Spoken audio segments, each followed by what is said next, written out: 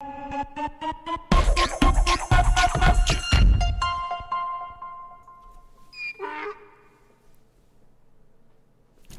everyone, welcome to another great episode on the AoE podcast. I'm as always joined by Dave. So Dave, how are you today? I'm doing good. How are you, Bullet? I'm fine, thanks for asking. Okay. I guess. Good.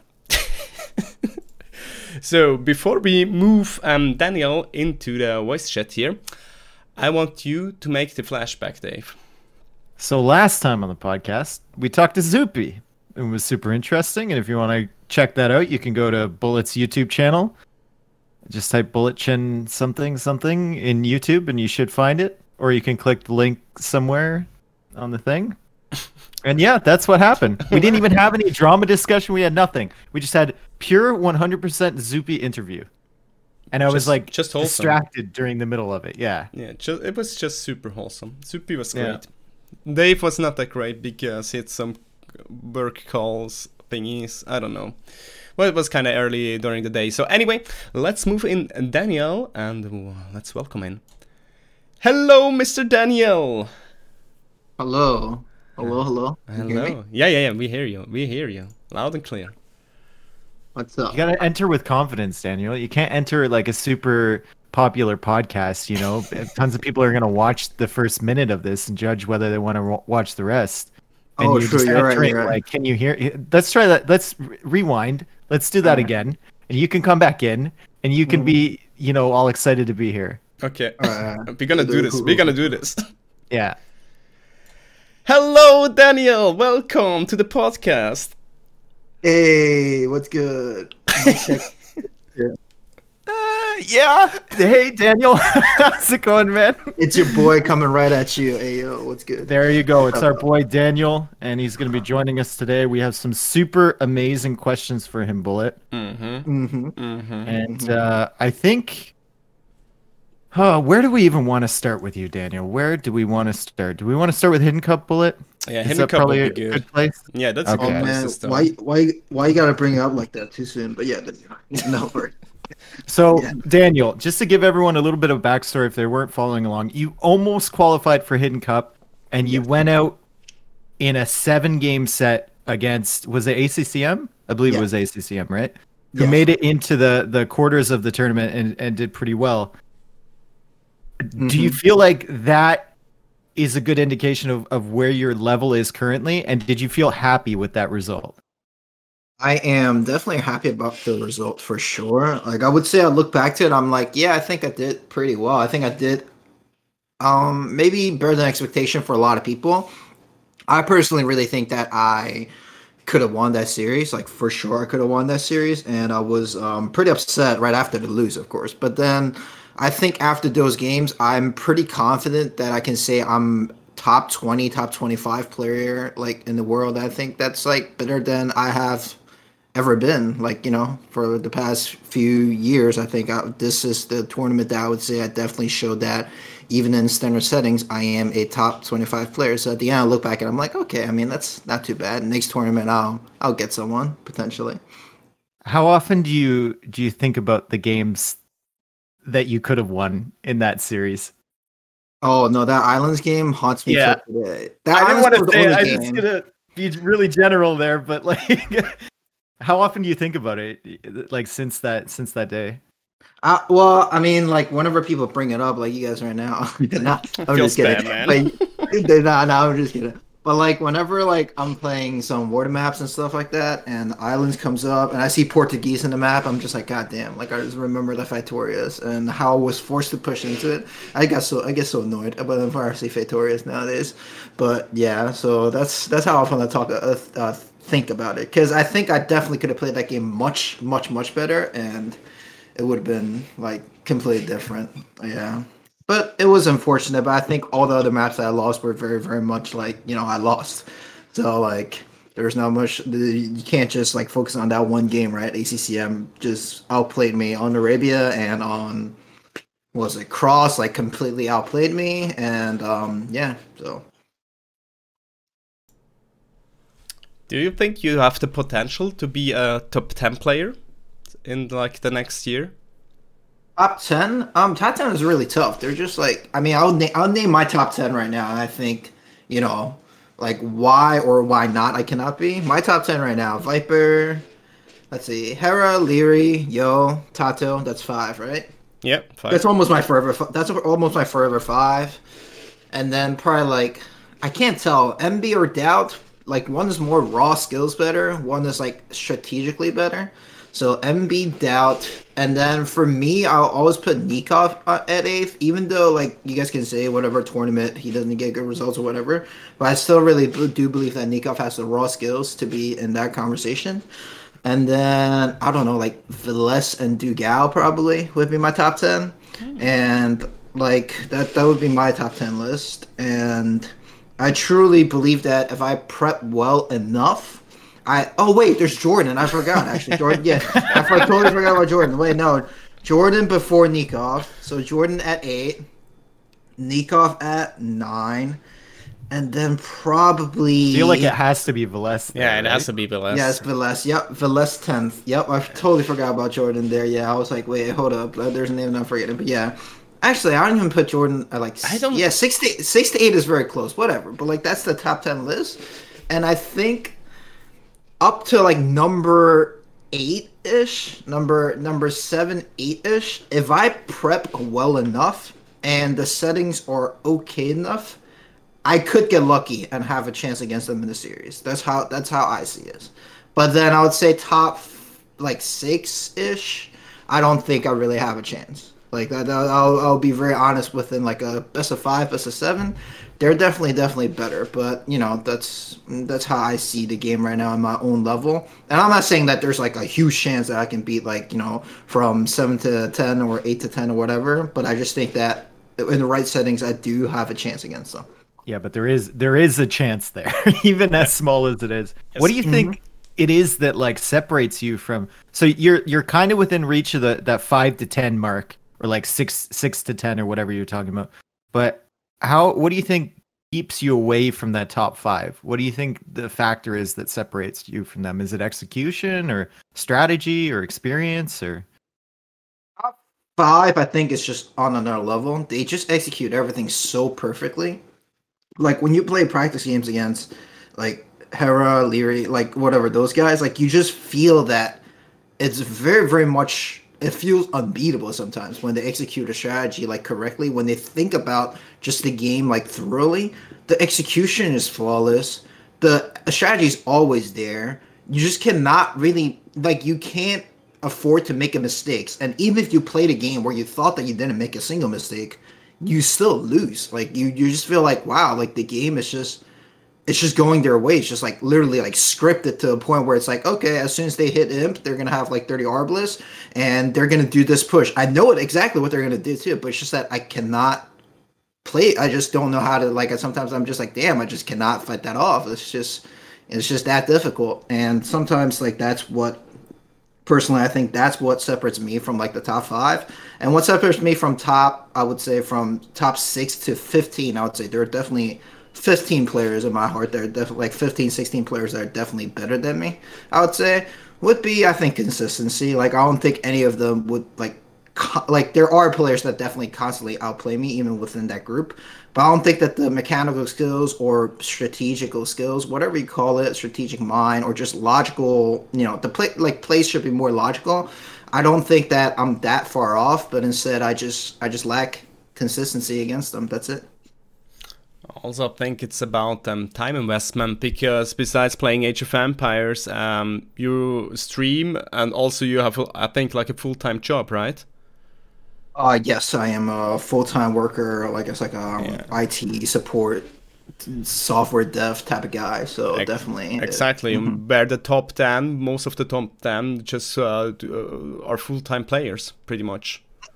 Yeah, time investment is definitely a thing because I definitely believe that before every tournament I prep a lot, like I play a lot more before every single tournament, and I definitely feel like I'm a lot more in shape before every tournament. But then after a tournament, I just like I take like 2 days off, and I'm like, man, I feel rusty. I feel like, am I not pressing Q when I'm like trying to make villages? Am I not pressing C? Like it's just like feels like I'm doing every movement weirdly, So that's where that's definitely part of the reason why I don't feel as consistent. Do you feel like confidence has something to do with it, like matching up against those top players? Because the way you describe that, where their execution's always perfect, and you know what they're going to do, but you can't stop it. Do you think if you weren't thinking like that, maybe if you were thinking like, oh, how are they going to stop me? Kind of, kind of big dick energy sort of thing. Like, do you think you'd be in a better position in some of those games, or is that not a factor? Just going alpha out? Nah. Oh, well, I do think that in practice games, I'm not as scared. Like, honestly, like in practice games, when I play against them, I don't think that way. But for example, in Red Bull, I play against Leary, and I play against Leary, I believe. That's like the only tournament that I really play against like a top player. I think I play against her in some smarter ones too, but then I'm talking like, like the closest, like one of like the major tourneys playing against a top 5 player. I think I play against Leary and Yo in separate tourneys. And in Red Bull especially, I was just like feeling really nervous after game 1 Red Bull, and I made some crucial mistakes. I have to say that I was not like second game. I definitely think I could have won. I prepped up the strategy. It was like Saracen's fast imp, like with camping. That was like a very specific strategy to go against. I know that Leroy was going to go Knights there with Berbers, so that was like a pretty specific strategy that I had thought of that to counter that strat, and I did almost first like 15 minutes of the game, I would say as perfectly as I could have, and I was ahead. But then I got very inconfident. I was like, wait, what if he's booming? And I left with the only 2 knights that I had, and I got pushed that exact timing by Leary. Instead, if I didn't try to counterattack and just because I was at a very comfortable situation there, I didn't have to counterattack at all. And yet I was not that confident, I have to say. I was like, wow, like if I don't leave with those 2 knights, I actually won the game already. But then because I'm so scared of Leary booming, even though he can never ever boom in that situation, I know it. Logically he cannot. I still went out because I'm just, not that confident in that situation. And I lost that game. So I think the confidence issue is definitely there for sure. Yeah, the more I play this game, and I've played this game for forever, and I know you have too, and Bullet has as well, it feels like it's more valuable to underestimate your opponent than it is to ever overestimate them. You know what I'm saying? Like, yeah, for sure. Believe that their level is lower in general than you think it is, and you'll be better off in the end. I kind of agree, but also when you overvalue yourself, you tend to do some sloppy mistakes end up losing the game. It can as well happen, at least to me. I'm not sure how it is on the top level, but probably, it's not too healthy for your gameplay as well. But I think at the top level, it's just about being logical. That's it. You have to be a lot more logical. That's for me, at least. What's interesting for Age of Empires is not that much about speed. Speed is also a factor, but the decision making is still the crucial thing in Age of Empires. It's like crazy. I think we're probably one of the only esports that have like the top players who are like 35 years old, which is crazy. Yeah, for sure. So that's actually something I want to bring up, but Dave, finish your point first. No, go ahead. That's actually a point that that's actually a topic that I actually kind of want to have discussed with other people, and I'm wondering if you agree or disagree to my point regarding the age thing. I think age does not affect, excuse me, I don't think age affect performance as much as people say. I don't think, for example, I'm looking at LeBron James playing in the NBA at 36 years old. He's still the best player on the face of the planet. He is a robot fucking intergalactic athlete though. Like he is not a normal human. Daniel. But you got Tom Brady. Tom Brady was drafted like, I don't know, like 16th or something. I don't remember the exact number, but he was not a first round pick. He was not like LeBron, who's literally born to be an athletic freak. Tom Brady obviously is like top 0.001% of the population in terms of athletic abilities, but in the NFL, he's not the most athletic quarterback ever, and yet he is playing at the age of 40 something, and both of them, I would definitely say the NBA and the NFL are both definitely more physically demanding, but I also don't think that you're going to say that they have worse reaction speed or worse, like, mind or mental game, and they're playing the NBA and NFL. That's where I want to say is that does age actually affect that much? I think age just affects how much time you can put into the game. That's what I think, and I'm wondering what your viewpoints on it is. I definitely I'm 31 now, and I can definitely feel differences in reaction time. But I think you kind of up to a certain point you make up for it with experience that you didn't have when you were younger, so it's less noticeable. And I think with like esports, we don't really have a basis to go off of, right? With athletes, we've had years and years and years and years of athletes with a steady decline in their mid to late 30s into their 40s. And with esports, we haven't really had that. So I don't know how. When you check others' esports title, though, then you notice that the most pro teams or pro players are like in the young 20s. I'm not but over like 30 at all. how much of that is dictated by the fact that esports isn't really like, if you're getting a salary from a team, if you're an average pro player, you're not making that much. So players who are older are most likely to move away from esports. And esports organizations are looking at older players and saying, there's not that many in the game. Is it worth it to keep them on? They're going to fall off. That's I think true. Also because family planning and all that stuff, and maybe then esports is possibly not the best profession. I'm not sure. But yeah, that's where I'm wondering too, though, is that because you're saying how older players are going, like, older players aren't in other esports. Is it because that, as you said, they want to start a family and organizations just don't see it as much? And the last point would be that I'm thinking it could be a motivation issue. At the age of like 27 and 28, do you still want to win that cup as much as if you were like 18 years old? Yeah. And that's where I think the bigger difference is, and it's not age making reaction speed slower. So I think like performance is definitely affected by age, but not directly. It's when you get older and older, you start to have, I don't know, like relationships and like family, or you're trying to look at buying a house, or getting like more sponsorship, whatever it is. How old are you now, Daniel? I am 25. Yeah, we'll wait a few years on that one. You get yeah. No, I just don't think from the age of 18. From the age of 18 to 25, I don't see any speed drop. I think I'm a faster player than I've ever been. But yeah, that's why. I think it's like it's less hampering to performance than a lot of people give it credit, but there is definitely something there. Like there's definitely a slowdown, and then all those other factors we talked about, right? Like having a relationship or having a job or not having enough time to dedicate towards the game definitely come into play. But it's an interesting point. And if you look at Doubt, like he's a good example. I think Doubt right now is faster than he's ever been. When I watch his stream now, he's faster than he was when I was watching him play, 3 or 4 years ago. But I think that's just a fact because he just now started to give his 100%. No, I know, but that shows the potential, right? I don't think any of our Age of Empires players are at like the peak of where you could go with this game. I think there's still like a bit of room to grow for everybody. Yeah, 100%. And, age so far is not the primary factor right now. Mm-hmm. It's like practice and the amount of time you can put into the game and whatnot. Yeah, I mean, you can already see that at the meta. The meta is evolving so fast at the moment and changing from tournament to tournament. It's crazy. Mm-hmm. Actually insane. Daniel, do you ever think about the fact, does this idea ever cross your mind that you might be the best, since the level has gone up so much, you might be the best American player to ever touch the game?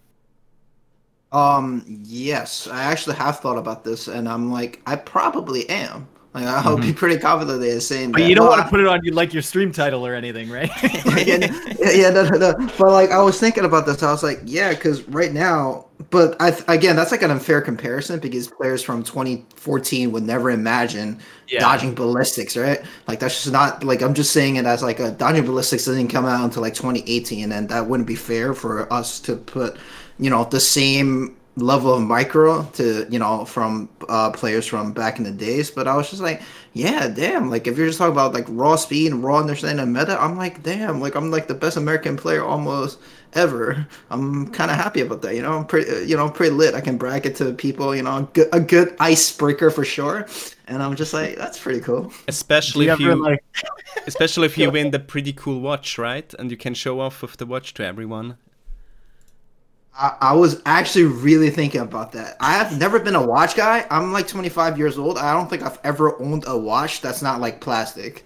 And like no joke, I don't think I've ever owned a watch that's not like plastic or anything like, that's like actually decent. I was like, if I actually win the USA Cup, I can't really, it's not like it's not mine, but like if I actually win the USA Cup, well, I want to keep it because it's like a good story to tell. Like, you're like I'm wearing my watch going to, I don't know, like a night bar, and they're like, yo, that's a nice watch, where you get this? And I'm like, oh yeah, so you know what, I'm like, 2K4 and AoE 2, or should I just be, more a little more what's it called, realistic, and just sell the watch so that I can pay off my student loans? So I've been debating about those options. It's quite the dilemma, not gonna lie. Keep it so you have a great story for your children. They're gonna ask you, and then you can tell the greatest story of an American dream. That would be incredible. Yeah. But yeah, so I have actually definitely thought about that. But I'm excited about the USA Cup for sure, though. Which one Do you are think you you have any afraid? Oh, sorry. Dave, go on. Do you have any competition, do you think? Serious competition for USA Cup? I would say I'm thinking about 3 players in my mind.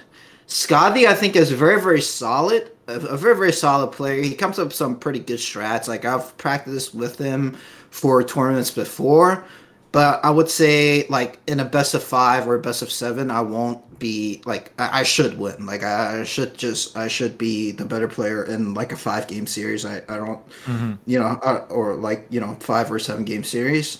And then there's Spring, who always surprises people. I'm not really Spring sure is how much. a wild card, dude. He's a wild card. Yeah, because I saw the map pool. I don't really see any maps that you can just go hunt CA on every single game. So now that's why I'm just like, I don't know, like that you can go CA and just like, micro the crap out of like everything for Fuel H and stuff like that. There are maps that are definitely more, like I think my style is just a lot more towards the meta play style nowadays. So like I think I can like, or hybrid maps and stuff. Those maps I'm pretty confident. So that's why I'm like, Spring is also like, it really depends on the maps and etc. Right? So I don't know what strategy he's gonna prep up. So that's one of the competition that I'm looking at. Last one would be Bloodless, because Bloodless is actually like pretty good on Arena.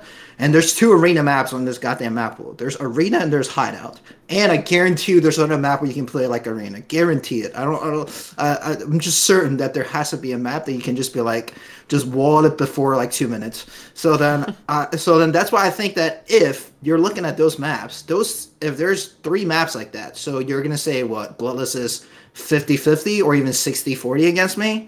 So you're going to look at a best of 7 series where there's 3 maps that he has 50-50 or 60-40 against me. And then it would be my home maps and Arabia, which I would say it's like what, 70-80% for me to win these games. Then the percentages actually get to a point where you're like, well, it's actually possible for him to beat me, right? So I think Bloodless was definitely the person I'm looking at the most. Oh, nice. Gonna be tense, definitely gonna watch it, and yeah, I'm looking forward to it. Also hope it's gonna increase like the American level. Would be great to see some more American players in the top 100. Would be great for your country, because you have so many players actually. It's kind of weird that you have like only one real top player, and that's you. Calling me top is kind of weird too, because I don't even consider myself a top. A semi-pro, that's what I call myself. But yeah, I don't know. You're just the token American in every pro player discussion. You just get tossed in there, Daniel. It's like other guys from Europe, and it's like Daniel, he's there too. It's like the only one that can like semi-compete, So it's like I'll call myself like a semi-pro.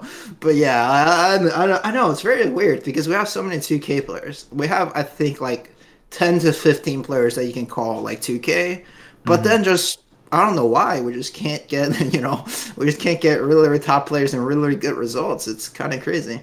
Blows my mind too. So, Daniel, another question. Are you looking for an esports organization? Am I looking for esports organization?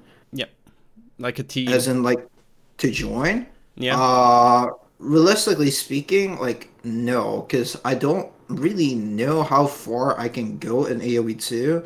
Because, again, I guess it goes like a confidence thing. I don't know if I'm, like, an attractive enough candidate just yet. I don't know. Like, there's just, like, I haven't really thought of that possibility at all, so I can't really answer that question, actually. But short answer would be no. Second answer would be that I've actually never considered that possibility, so that's why it's a no. I think from my perspective, Daniel, like when I look at you and people talking about you, and especially Americans around our game, I think you're one good tournament performance away from blowing up your stream, because there's so many American fans for this game that come on Twitch and they're looking for someone from their country they can cheer for. Yeah. They're looking for someone to represent them, right? And if you make it to, like, I don't know if quarterfinals is enough for that, but if you make it to like a semis of something, of a big tournament, or you have a big result against one of the favorites, that's like unlocking a door to a whole new potential of things down the line, right? So it kind of feels like you're just that one step that you need to get to that point where you're an attractive esports candidate, or, you know, your stream is 500 plus viewers, or you're seriously competing for tournaments. Feels like you're right there. Yeah, I think my skill right now, honestly, is like I can compete. I can definitely compete. It's just that I don't know. Like, I just have to show in one tournament, as you said. I just have to show in one tournament that I'm actually a decent player, and I want to be able to prep up for one tournament where I, you know, as you said, like blow up and stuff like that. So I definitely want to see if that could happen for sure. Yeah. Also, what would help you with growing would be social media. That helps also. It gives you a lot of exposure to organizations, and yeah, I think there's great potential in you. Bullet wants a Daniel OnlyFans Instagram. Yo, there was like some news article. Yo, there was like some news article that I was reading. It was like talking about influencers. And then someone mentioned like OnlyFans influencers. I was like, is OnlyFans really influencers? I got like so not triggered, but I got like so caught up about that term. I was like thinking like, how do I classify influencers? But that's another topic. I don't want to talk about this on this podcast. That's not AoE 2 at all. But it's just some topics that randomly come across my mind sometimes. That's all we talk about here. Yeah, that's why I'm that's why I'm a weird ass person. I swear to God. Like, I don't know. Like, I'm just like, how do you where do you define the fine line of influencers? You know, like, how do you define it? Like, am I an influencer? Like, I think I can talk like, you know, 5 people from AoE 2 to be, you know, start up a small tournament. Not like all professional levels, but like I can probably get like a small USA one day tourney going on just for USA players and just have like a show match type of deal. Am I considered influencer too? I don't know. I feel like there has to be a definition, right? And I was just like, there's no Oxford definition for this shit. And got me real caught up for like half an hour. I was thinking about this shit in the shower. I think like I've thought about it too, and I think it kind of scales with how successful you are. So as you gain more of a following, you consider yourself to be like smaller in your mind, you know, unless your ego is huge and inflated. But like if you're a streamer for 20 average viewers and they're looking at your stream, Daniel, they're definitely thinking you're an influencer. And like if you had a customer, or not customer, but like a viewer base that a company knew would be interested in their product, and they look at how many people are concurrently going to your stream or how many people watch your VODs or whatnot, you're definitely an influencer. It's just all about perspective, right? Yeah, for sure. That's how I see it too. It's just like how big, like, and how it's just such a like there's so many parameters. It's so interesting when I think about these things. But then I don't know, it just leads to my own conclusions that I'm just like, I don't know. You just don't know, right? It just gets too confused. I just get very, very confused about my own thoughts sometimes. But yeah. That's totally fine. It's perfect that you're here on this podcast because we're pretty much the same. Yeah. Yeah, that's what I thought of while I was in the shower one day. So, good talk. Good Shower talk. thoughts. Good talk. Yeah. Do you ever think up new like new builds when you're in the shower? Because I do that sometimes too, and I never implement them. I just think of like, what if I were to like villager rush on arena with Sicilians and place a donjon and then send my villagers back and then have my sergeants building donjons all over his base, like stupid stuff like that. Do you ever do that? When I was prepping, not playing, when I was prepping for a hidden cup, I actually was whenever I'm not doing something related to like work or like some sort of other hobbies or whatever, I'm actually constantly talking like randomly thinking about strats. Like for example, I'll be showering, I'll be like, wait, on slopes, like, I don't know if C is actually the best idea. Like, can that work? And then on Bay, what could happen? Because I just practiced with Project Belgium. He used the strat. I thought the strat was actually the dumbest thing I've ever seen, but yeah, I lost to it. Like, why is that possible? Or something like that. Like, I don't know. Like, just random things, like random thoughts like this. Or, obviously that was just a joke because Belgium Mhm. strat wasn't that bad. But then it was just like, like it was just like what did I do? Like how can I like? And then I do think about those strats a lot, and then I actually do implement them on like my own practice games, like a lot, because I feel like some of those strats work, some of those didn't. Like for example, the slopes thing. Well, I don't know if like if anyone remembers, but when I play against Say My Name, I used Mayans against Indians on slopes, and then like it was tried against Hartfords. Actually, it wasn't like a shower thought, but then it was like whenever I was taking a walk, I was like, wait, hold on. As long as the game goes on normally, it should be Mayans favored. So then I just thought of that as like a counter pick and played on it, and it seemed to have worked. That's it. So definitely something that I have thought of and in the shower while I'm sitting in the bathroom or taking a walk. Are definitely things that I think of for sure. Was that the one where you went? I thought you were Aztecs there. Is that the one where you went forward on him? No, I went one TC Eagle Fast Imp. Okay. That was when I went against the Indians player, and I was just like, Elite Eagles should not be beatable by Indians in Hmm. any sort of case. So as long as I get the Elite Eagles, I win. So that's why I did it. I think it's kind of a Nice. testament to how good the balance is in the game currently that you can constantly be coming up with stuff like that the other player can't foresee. Um, hmm it's I really love we're the in a meta really right good now. place. Yeah.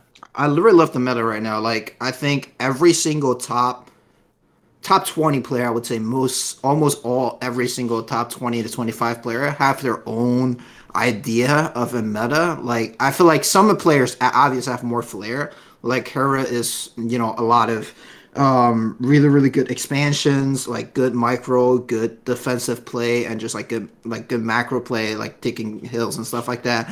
Viper with like really interesting like builds that are like half greedy, and a lot of times like he hits you with like just the perfect win condition and stuff like that. And Leary with his micro and aggression, etc., etc. Like obviously all those top players have more of a flair, but I do think that almost all the players right now at the top level have developed their own meta, which is very interesting to watch because I don't think you face the same player every single time, anyways. And like I feel like the clash of metas between players is really really fun. Do you have a favorite player that you enjoy watching? Favorite player? I personally I mimic Hera style the most. Hmm. I definitely think I mimic his style the most as I like watch his stream a lot. I definitely think I always call myself a budget AM player back in the days, and I think like that's like something that I mimic like Harris Leary style the most. But obviously, I also watch Viper a lot, and his decision making crazy good, always just top notch, everything. And Mr. Yo, I practice with like I mean I honestly I just learn from all the top like the tippity top. I actually learn from all of them. I practice with Mr. Yo a bunch too, and he gives me ideas that I didn't think of a lot of times, and so definitely just trying to learn from everyone. And but the person I probably spend the most time watching would be Hera. Someone from chat is asking, I was wondering what Danny thinks of MBL gameplay. Like, he has such a different style, but how does it feel in the game? Okay, that's a very interesting question. So MBL when he's playing like tournament style or even just regular Arabia, I actually have never practiced against MBL for a tournament. I don't think, but then like I don't think I've ever even faced him in a tournament. But then really, like in Arabia, like it's so much about the counterattacks. He's always just counterattacking you. He has like monks and mangonels. Like it's just like the most annoying units that he can possibly make. It's always those units that are defending, and then like random like 6 crossbows that are like attacking a woodline or something like that. It's always those random units like elite skirmishers, like those units. And then he plays a really really solid late game. So you always feel as if like you have to do the push, but pushing him is always weird because he's so good with those annoying units to defend, right? He doesn't die. He doesn't die. Yeah, like the monks, the mangonels, like it's just like that's what I usually feel like when I'm playing in MB. So like that's the style that he employed a lot, and yeah, so he's definitely like from my perspective, definitely a top player, right? Good, all obviously good, good macro, good micro, and everything. It's just definitely a very unique style of counterattacks and that sort of deal. It feels like he doesn't value efficiency as much as other players either. He'll just like send it. Like if someone has a rush with men at arms coming his way, he'll just pull all 6 villagers off the wood line and chase them halfway across the map. Like sometimes it's just weird, man. It's weird. The crazy thing about the MBL is that he can play on the top and he's housed all the time. It's insane. How is this possible? Like he is house worse than some 1K player. Well, it's because his production is really on point, right? That's how I think that's how you justify it. But then, I don't know. He's always housed. Yeah, a unique playstyle for sure. Unique playstyle. And no one is copying that for sure. Yeah, definitely not. What do you think the best part of your playstyle is? Is it the defensive style that you've kind of incorporated from watching Hera, or is it your micro, or where do you think you're the strongest? I actually think my strongest play is my logical thinking. I think I think pretty logically amongst from top what is it called, like top 13 or whatever you call it, like top 13 to top 25 range, whatever range you call me in, doesn't matter. Like those like 15 players or whatever that like similar in level. I think I am one of the I am probably the more logical player. I just think I follow steps and I think of the game in a very clear mind in situations when the game develops according to meta, or you can say it according to the script, whatever you call it. But then I think my weakness also comes from the fact that when strategies go offhand, I think that sometimes my adaptation doesn't go as logical. Like my logic only comes when the like script is running as good as it is, basically. But when there's something off script, I think that's where I get kind of flustered and like I don't like, not that I don't I sometimes like it just breaks my feel of the game. Like, there's some games that you're just so smooth. You're like, okay, I'm 3TC. I know I'm booming. He's banging and pushing me. I don't care.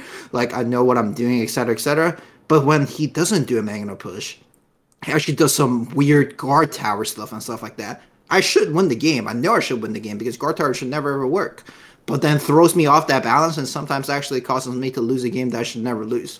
So, so that I think is my weakness as a player and strength as a player. Yeah, off-meta stretch, which are not really efficient. Sometimes they still work because you just can't handle it.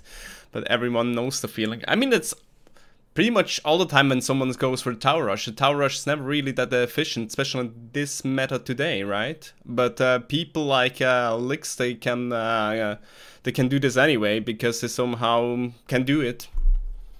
Because they can do so much pressure with it.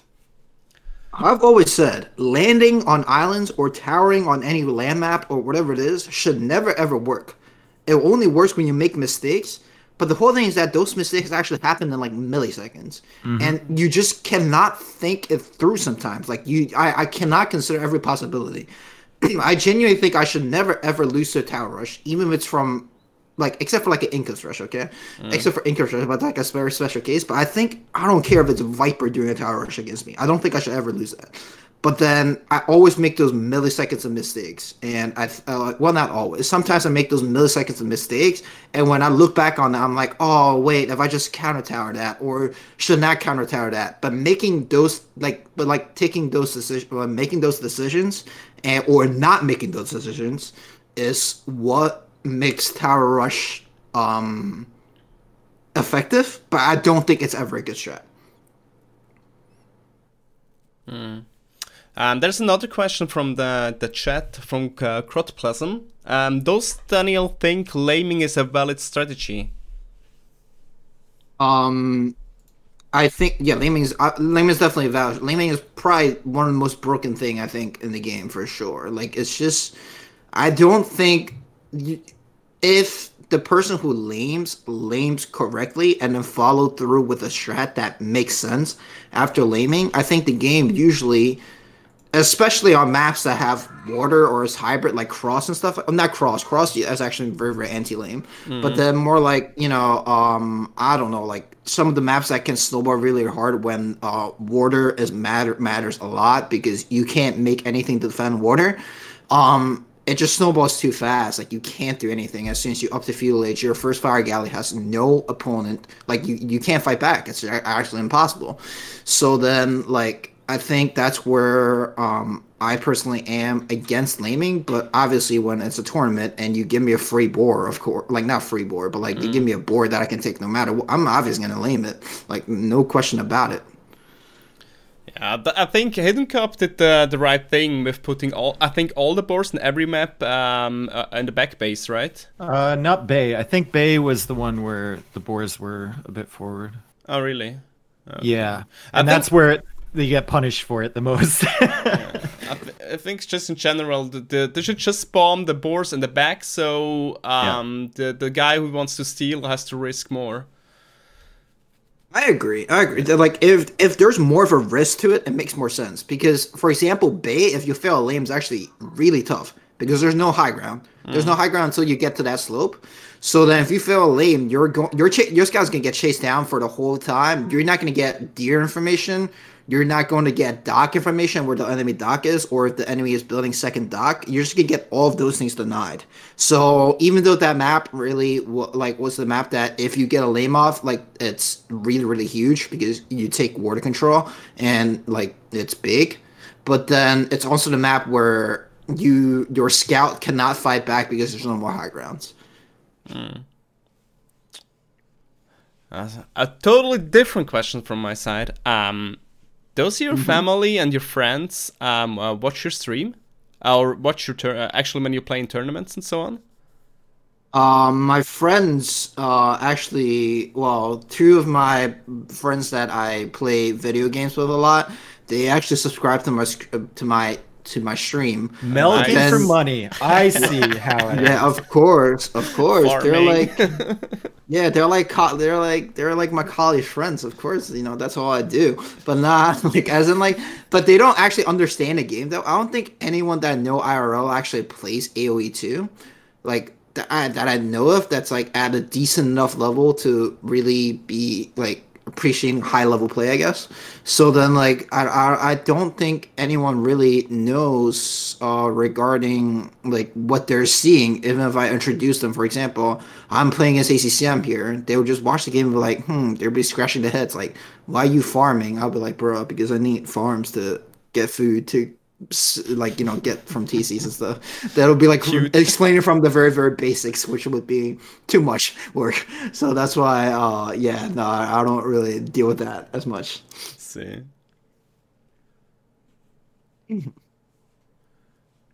but yeah, so for me that's my IRL friends and my family. That would be my not that many actually participate in my AoE 2 career, but still some. Still at least two. Yeah. They know that I am a decent player in this game at least. That's the most important factor.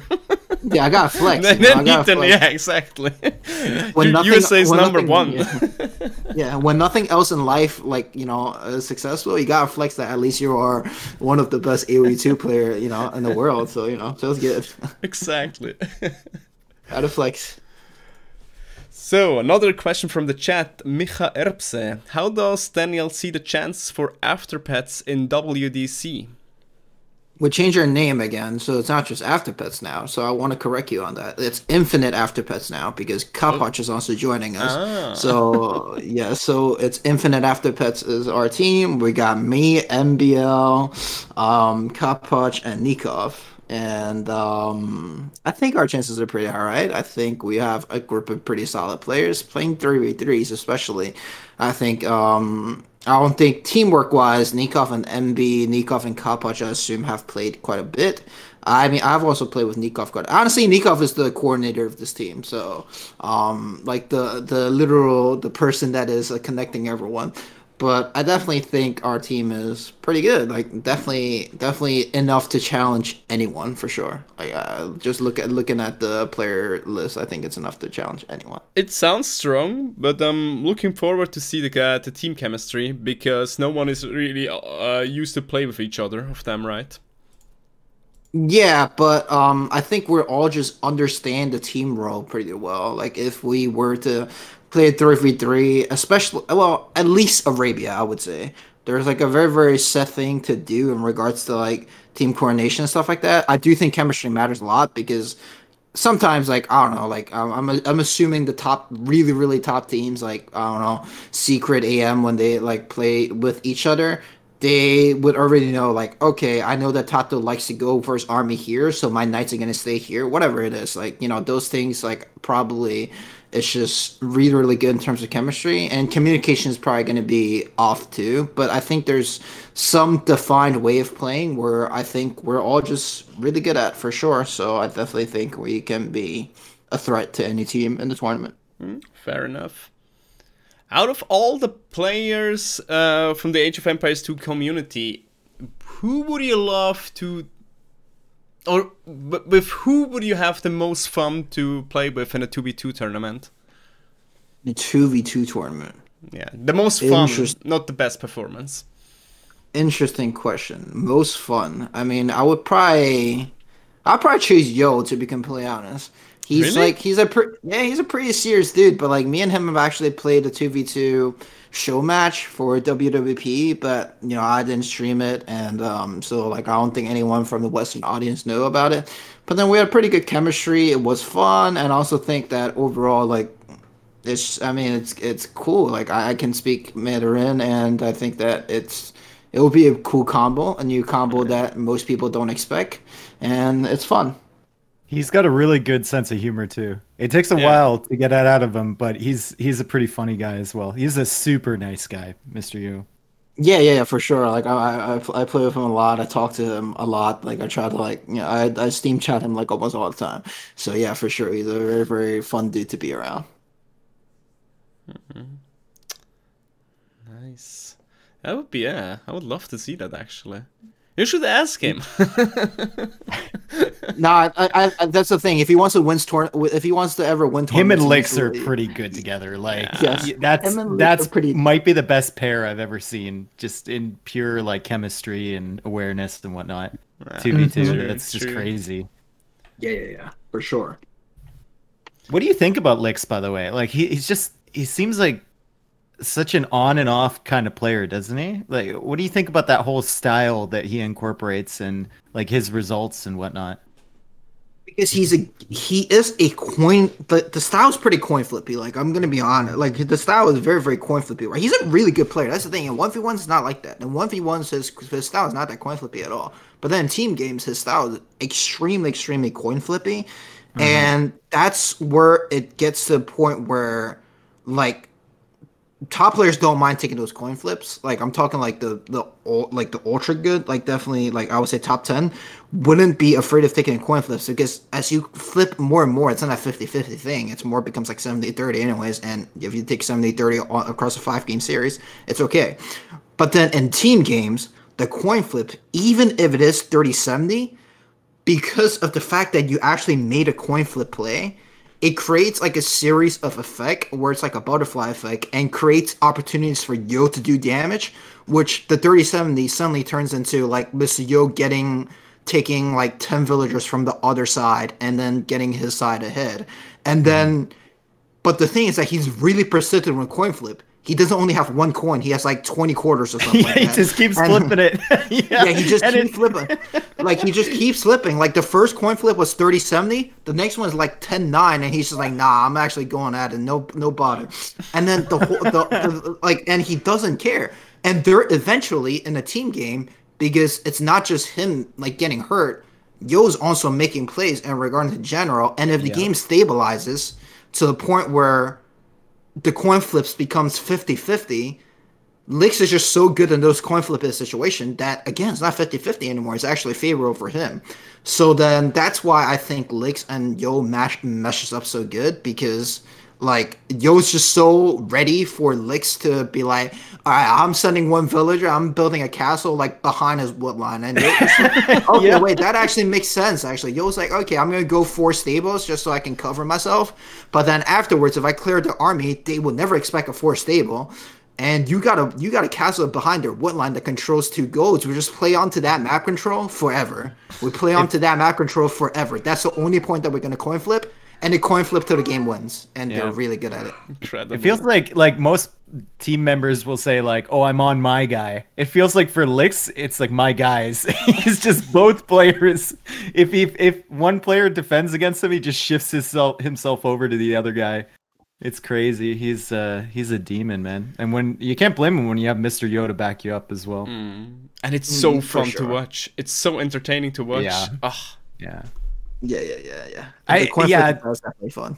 That World Cup performance from them was unbelievable. I remember seeing a comment on Reddit too, and you could tell he was like a fanboy of one of the other teams, and they're like, "The style is so boring to watch. It's so predictable. Every game he puts pressure and Mr. Yo booms behind." It's like, really? You think this is boring, my friend? Like, wow. Okay. This is probably more out of the meta than anything, to be completely honest. So so I don't know how this is boring to watch, because landing on water maps, the crazy style of just like sacrificing himself and stuff like that. That's something that you don't see every day. But yeah. Did you ever go to any meetups in the H community? I really want to go to one, actually. I'm looking forward to next LAN. Like, I'm really, really looking forward to the next LAN event, because I want to see some friends that I've made. Like, the past 2 years, I've made some really, really good friends. For sure, like, during quarantine, AoE 2 was, like, a really big part of just, my time, my life in general. So I'll definitely, like, develop some, good relationships with everyone, and I would want to, meet them IRL, chill, and have some fun. Like, it's a game that we've played for years, and definitely something that I want to do. I want to see, maybe see some of the top players IRL, and it'll be cool. But I've never been to one, because they're on like Europe. Like and that's they're good. Deep. That's like good deep for bro. me. Good Daniel, we gotta. I've been saying this to Spring for years. Spring and Tristan, like, we gotta get an NA meetup. There's enough people now. Like, there's enough personalities in Canada and the States that are popular in our community. We need to get a LAN going in North America. Fuck the Euro trash. Shinji Mech is ready. Exactly. We got Shinji. We got everyone. Yeah. Like, EU means east of USA. Like, what is this? Like, we don't go to go there. So no one don't. Like, who goes there? That's amazing. But yes. But yeah, no, it's always in Europe. That's the thing, though. Like, I can't just be like, let me just take 1 week off and fly to Germany. Like, that's just impossible for me. So then, that's especially during that time I was in school, and I was like, that's me studying right there. So I can't do that. And then nowadays I'm working, but then again, that's airplane and then hotels and stuff like that. It really adds up. So that's why I have never attended one, but I really, really want to go to one for sure. Yeah, I'm looking forward to it, man. In general, like a meetup, finally meeting people from other countries once again. Let's meet up in North America.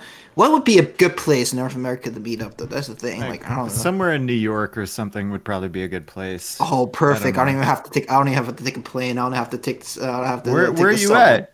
I'm in New York, so like Oh, I mean, I'm well, pretty fuck New York then. Let's go somewhere else. I don't Don't want to worry make if you it say too New convenient York. for you. No, You fuck want to that. stay in New York?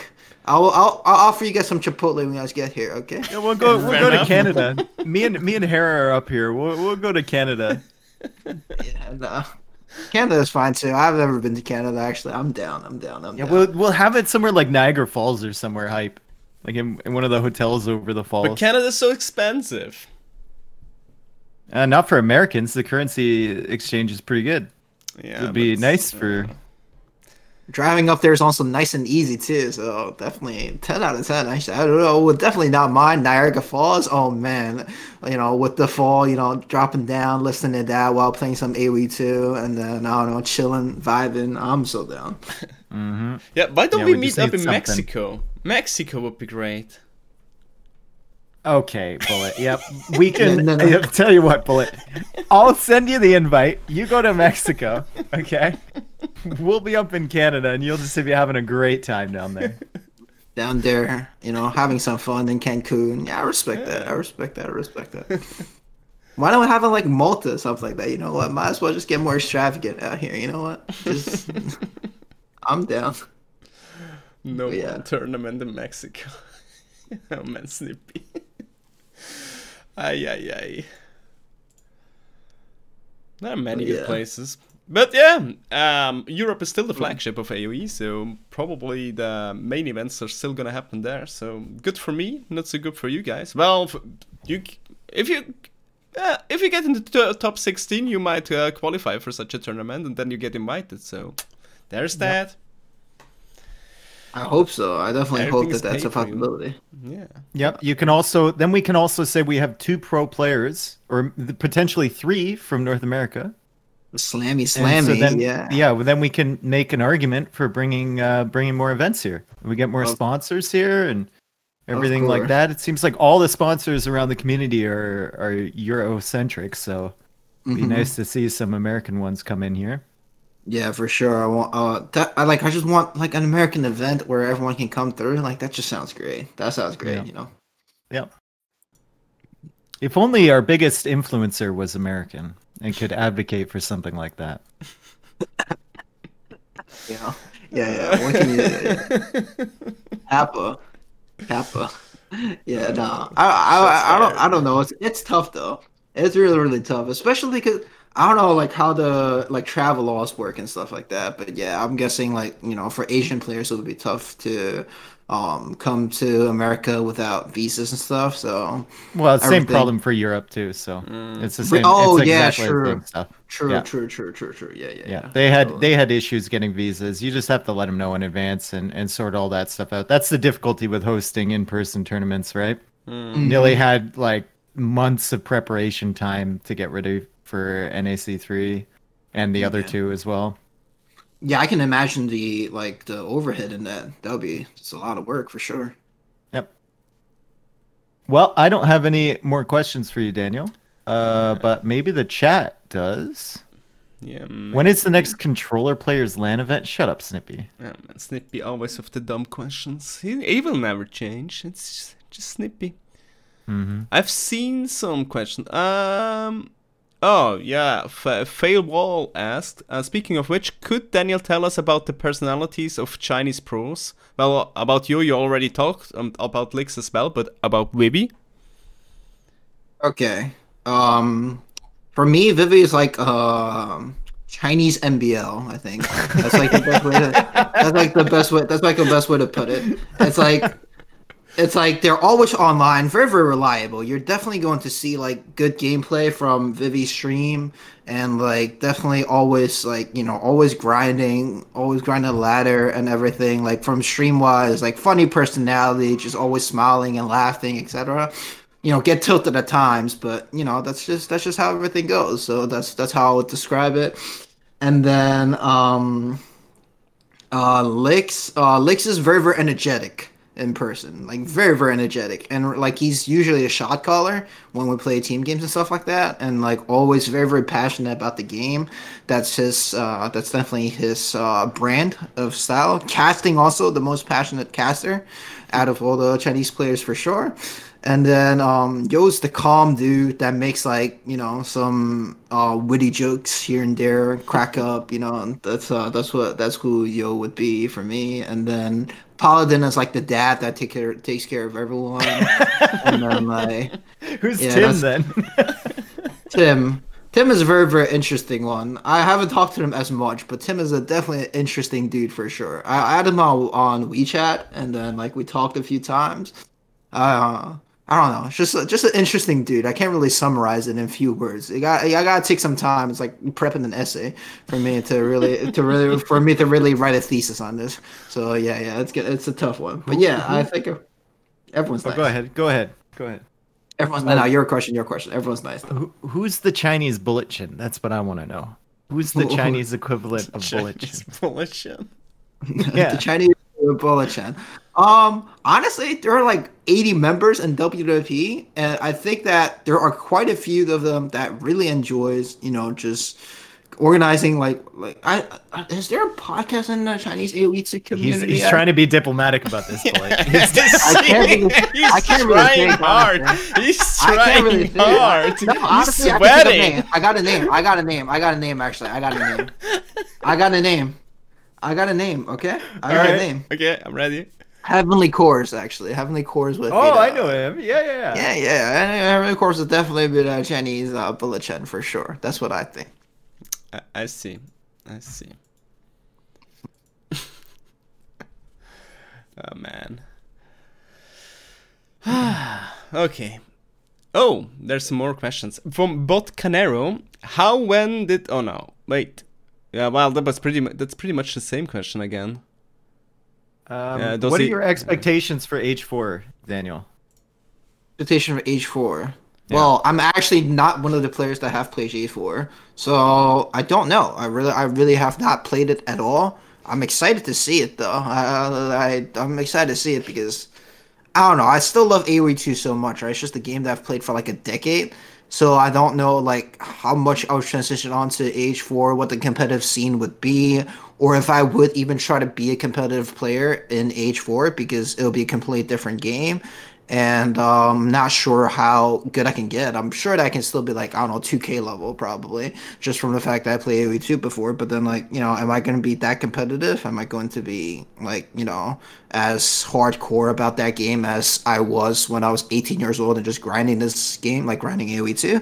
I don't know. Like that's just something that I've thought of regarding the H4, and I never came up with an answer. But I'm excited to see it though. Like a new game that's like, including new civilization stuff like that. That's hype. Like that's just exciting. I want to see, I just want to see how the game looks. Well, we're gonna find out tomorrow, pretty much, right? In the preview, or at least I hope so. I'm down. Next question by Seahorse Gallop. Does Daniel get stage fright before or during big or important tourney matches? My stage fright, I actually think I'm looking at the chat right now. Okay. 1 second. Stage fright, actually, I think hitting cup was the stage fright right there, to be completely honest. I think, for example, like I actually drafted incorrectly and I was mad at myself the first game against ACCM. Like, I was really, really angry at myself for drafting incorrectly. So then I got a Lithuanian against Frank's matchup, which I personally believe that Frank's is favored. And I was really, really annoyed at the fact that I didn't think of an Arabia Civ at all. Like, all my Civs were not playing Arabia, by the way. Like, if you look back at the draft, like, I didn't have a Civ to play Arabia against Frank's, which is pretty ridiculous on my part. So then that's why I got, like, really, really annoyed at myself for not even I messed up on the 5th pick. And I actually had everything planned out, and yet I messed up on the 5th pick. And so I got really, really annoyed, and that stage fright, I guess you can call it. I was so nervous that first game, actually. And I still remember that I was, like, sweating bullets, and I was just like, I lost the game after I got my villager picked off. I was, like, really, really annoyed. And then, so the stage fright didn't go away until like second game when I finally won the Gold Rush. I very vividly remember that. So stage fright definitely does exist, and sometimes it comes from tilting, sometimes come from frustration, sometimes it's just the game. Like it's tough, like it's competition against some of the best players on the face of the planet. You will get stage fright for sure. Oh, I get stage fright for sure. Does viewer count come into your mind when you think about big tournaments like this? Or are you thinking like, oh, there's going to be 10, 20, 30, 40,000 people watching me? Not as much. I care more about. I really focus on my own performance in those things. Actually, I do think of like the viewer count. It's just like, for example, that first game Arabia, I literally died in 12 minutes. No joke. The game was over at 12 minutes. I don't know if a lot of people realize, but the game was actually over at that point already. And I was like tilted out of my mind. I ran my scout into the TC and everything. I'm just like, man, I look like a fool. I think about that, but not the viewer count that annoys me, but it's just that I think that I shouldn't be playing at this level. I think that I'm better than that. That's what annoys me more on those. That tilts the crap out of me, actually, by the way. So that definitely is the thing that tilts me the most because I'm just like, yeah, I don't think the game is unwinnable, and yet I'm making it unwinnable for myself. And then the cycle, it's like a cycle where it's just like I tilt, I play worse, I tilt more. I play worse, I tilt more. If it's just feeding onto itself. A Like, never-ending circle. Yeah. Yep. Do you ever watch your games back afterwards, like from the caster's perspective, or do you kind of avoid that? I actually do enjoy watching the caster's perspective. Like for example, the Islands game that I lost. I think like T90 brought up some good points. I think Harold also brought up some good points. So both of them brought up some really really good points. And like I want to see if my understanding of the game is the same as other people. That's the thing. Like sometimes obviously I can disagree with T90. I would disagree with like I don't know, like casters that I watch in general. Like I disagree sometimes because I just think that there are some certain things that um you guys might not catch. Like you guys, I just think that sometimes there's things that you guys might not catch as like a player's mentality, for example. Like Yep. you can't beat my mind, right? So then, like that's why like that's something that I think of. But in terms of just playing, like the standard play styles, like yeah, I think I definitely look back onto the plays. I'm just like, yeah, maybe he was right. Like maybe an archer here, maybe an archer there, or maybe like I should have really explored the map more, etc. Like all these things, like it does give me some feedback and something to think back on when I watch. I always wonder that, like as a caster, I always wonder because I've had games of mine where I've been playing and other people have cast them, and I always watch them back and think like, that's not what I was planning to do, or that I did this for a completely different reason than what you're saying. And I always think about that whenever I'm casting, what the player I'm casting will think when they rewatch the VOD. And it's kind of like, I'm concerned about that a little bit for how you guys will feel and like how we're representing you to the audience. But at the same time, you kind of have to not care about your perspective and just present something entertaining. Yes, to the audience. So it's like it's weird because I always approach pro players, especially players I haven't talked to, communicated with before, and I always approach them with the like back of my mind, like this guy fucking hates me. Like I said something about him 3 years ago, and he just despises me. Like he remembers it to this day, right? So it's always like a lot of caution from my part approaching people that I've cast because of that. It's a weird kind of dynamic. Yeah, that's where I actually really want to know how like I think casting is really really tough in AoE 2 right now because it's at a point where it's just like it's just tough. Like it's at a point where like I actually I don't know, like with everything that you have to do regarding a caster, realistically speaking, you actually have to do camera work yourself. You have to do the casting yourself. You have to remember the statistics, right? You can't just be like for example, oh, Daniel actually played against, or Viper played against Jordan like from two rounds ago, and he played Hunts against Franks, and he went for this. And like you have to remember some of the games for your casting to be, I guess, more, you can say, representative and like accurate. And you still have to be able to like look at the camera, look at the whole game, the map is always different. And I was just like thinking about from the AoE2 casting side of things. It's actually really, really tough because there's RNG in this game and it makes every single game different. You can't, like, even if it's hunts against Franks, for example, this ideally you go for CA, but what if the Franks player has a really exposed gold? So then you decide to go all in feudal or something like that. I don't know, like it becomes a completely different game, right? So that's why, like, I think it's challenging on a caster on that end, and I can see it as a player's perspective. But it can also make it, at least like I think so. It also can make it way more exciting for the caster because it's not always the same. While in StarCraft 2, the maps are always the same, right? So I guess you can get bored of it at some point. But yeah, I definitely agree. I think that's exciting. I don't know, but I don't know. Like on the caster's perspective, what do you guys think in regarding to how? What I just said, does it affect you when you think of like how hard casting is and like how do you guys cast games and stuff like that? I think like the most difficult part is kind of preventing yourself from going into like auto cast. It's hard to explain. It's like there's a mode that you get into where you're just repeating what's going on in the screen because you're tired and you've cast like 8 sets that day. And you're just kind of mumbling, like spewing out words. And that's the hardest part, to try and prevent yourself from getting into that mode. It's hard to explain for me. It's really difficult, but there definitely is like a stage that you get into as a caster, especially deep in a day, where you're just talking to talk. And you're not actually saying anything valuable.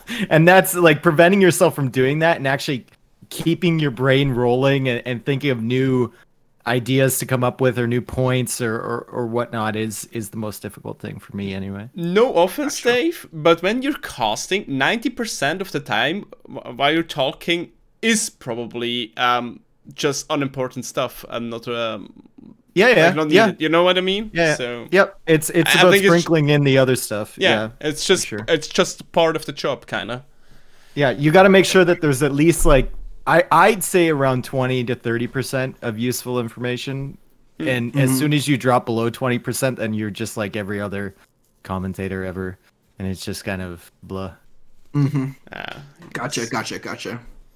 I guess that's a parameter that you set, as a caster, I got it. Yep.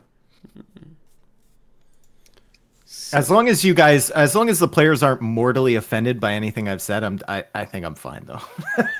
I'll say on my behalf, okay. I'll say on my behalf that I haven't heard of anything, that I'm just like, oh, Dave, I'm not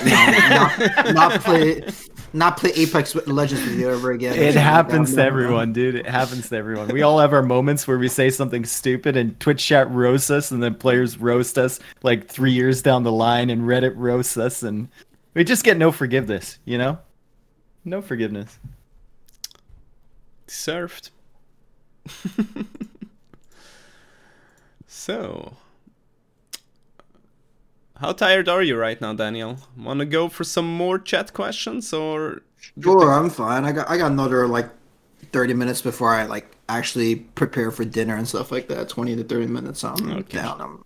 Then I'm gonna continue. It's a Friday night, so. That's true. Yeah. Yeah, then probably I'm the first one who's gonna complain that I have to go to bed.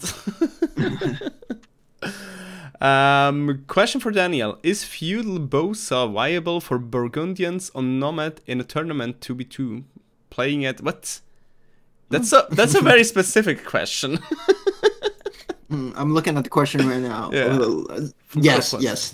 Yes. Of course. Absolutely. Bosaw, definitely a feudal age upgrade that you should always get as Burgundians. 10 out of 10. Broken. I feel like gill nets as Burgundians on Nomad is more useful than Bosa. Wait, yeah. You get gill nets fast, dude. You just fish boom the fuck out of it and get gill nets. Wait, is Italians a thing? Like, is that a team bonus or is it a No, Vikings bonus? You'll get the cheaper docks, but Italians you won't. It's not the cheaper tech for everyone?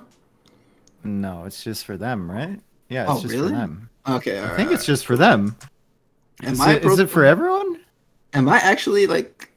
Do I actually play the game? I don't know. I don't remember this. There's too many civs now, man. There's too many bonuses. Like, I don't know. No. I was thinking about it. Wait, that's actually broken though. Imagine if Italians that was a civ bonus. No, it's Condottiero, dude. Resident Sleeper then. Never mind. Yeah. If you could get imp units 1H earlier, then it would be fucking broken. Then you could get Burgundian Condottiero on the field. Oh man, that would be fun. That would be fun. Wait, hold on. Wait, is that actually a thing? Wait, hold on. Wait, you actually brought it up. Wait, let me think. Wait, these are some teaming strategies. Like the guild. No, you can't get Castle Age Condottiero, dude. It's not possible. But you can't get guild nets in feudal age. It's broken. If they leave you alone, it's busted. Yeah, no, that's what I'm thinking right now. On some of the maps that I've saw, like like Four Lakes, that type of vibe of a map. Yeah. Like if you can get guild nets on Burgundian's pocket, like with like two docks, 3 docks fishing, and as soon as you click feudal, you get Bosaw guild nets. That's nutty. Wait a second, like can you? Nutty. That's actually nutty. Can you take allies fish traps with your fishing ships? I'm actually not sure. You can convert them. You can convert them. Now we're getting really deep in the rabbit hole. What if Malay Burgundians? Oh, 5-head actually. Oh my. Big brain. Hill fort. You make the fish traps early in feudal age. And then you get a guild that says Burgundians. Fucking pog, dude. Oh, Krigasm. We're in there. Yep. Yeah. Damn, that's too good, actually. Probably get 2,000 food as soon as you hit Castle Age. But no joke, though. Wait, hold on. The Four Lakes idea is actually legit. No joke. The Four Lakes idea is really legit right now, though. Now that I think about it. Wait, hold on. You go up. No, wait a second. Wait a second, Daniel. Wait, delete the VOD, delete the VOD, actually. Dude, you take the boars from your allies so you can go up to feudal at like 14 pop. Wow. So you can get fucking guild nets. No, delete the VOD, though. Delete the VOD. No joke. I'm about to. Yeah, this is neat. I'm sharing this with Nikov, MB, and Kapach right Dude, now. If this works in an actual team game, you gotta write Dave and Bullet in Palisade walls and a heart on the mini map.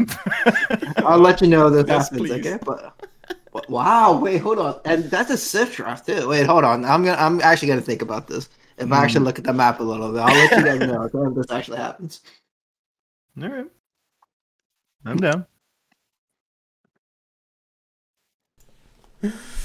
Oh man. Ay. But that just shows you the moment there's so much stuff possible in Age of Empires, and that's cool.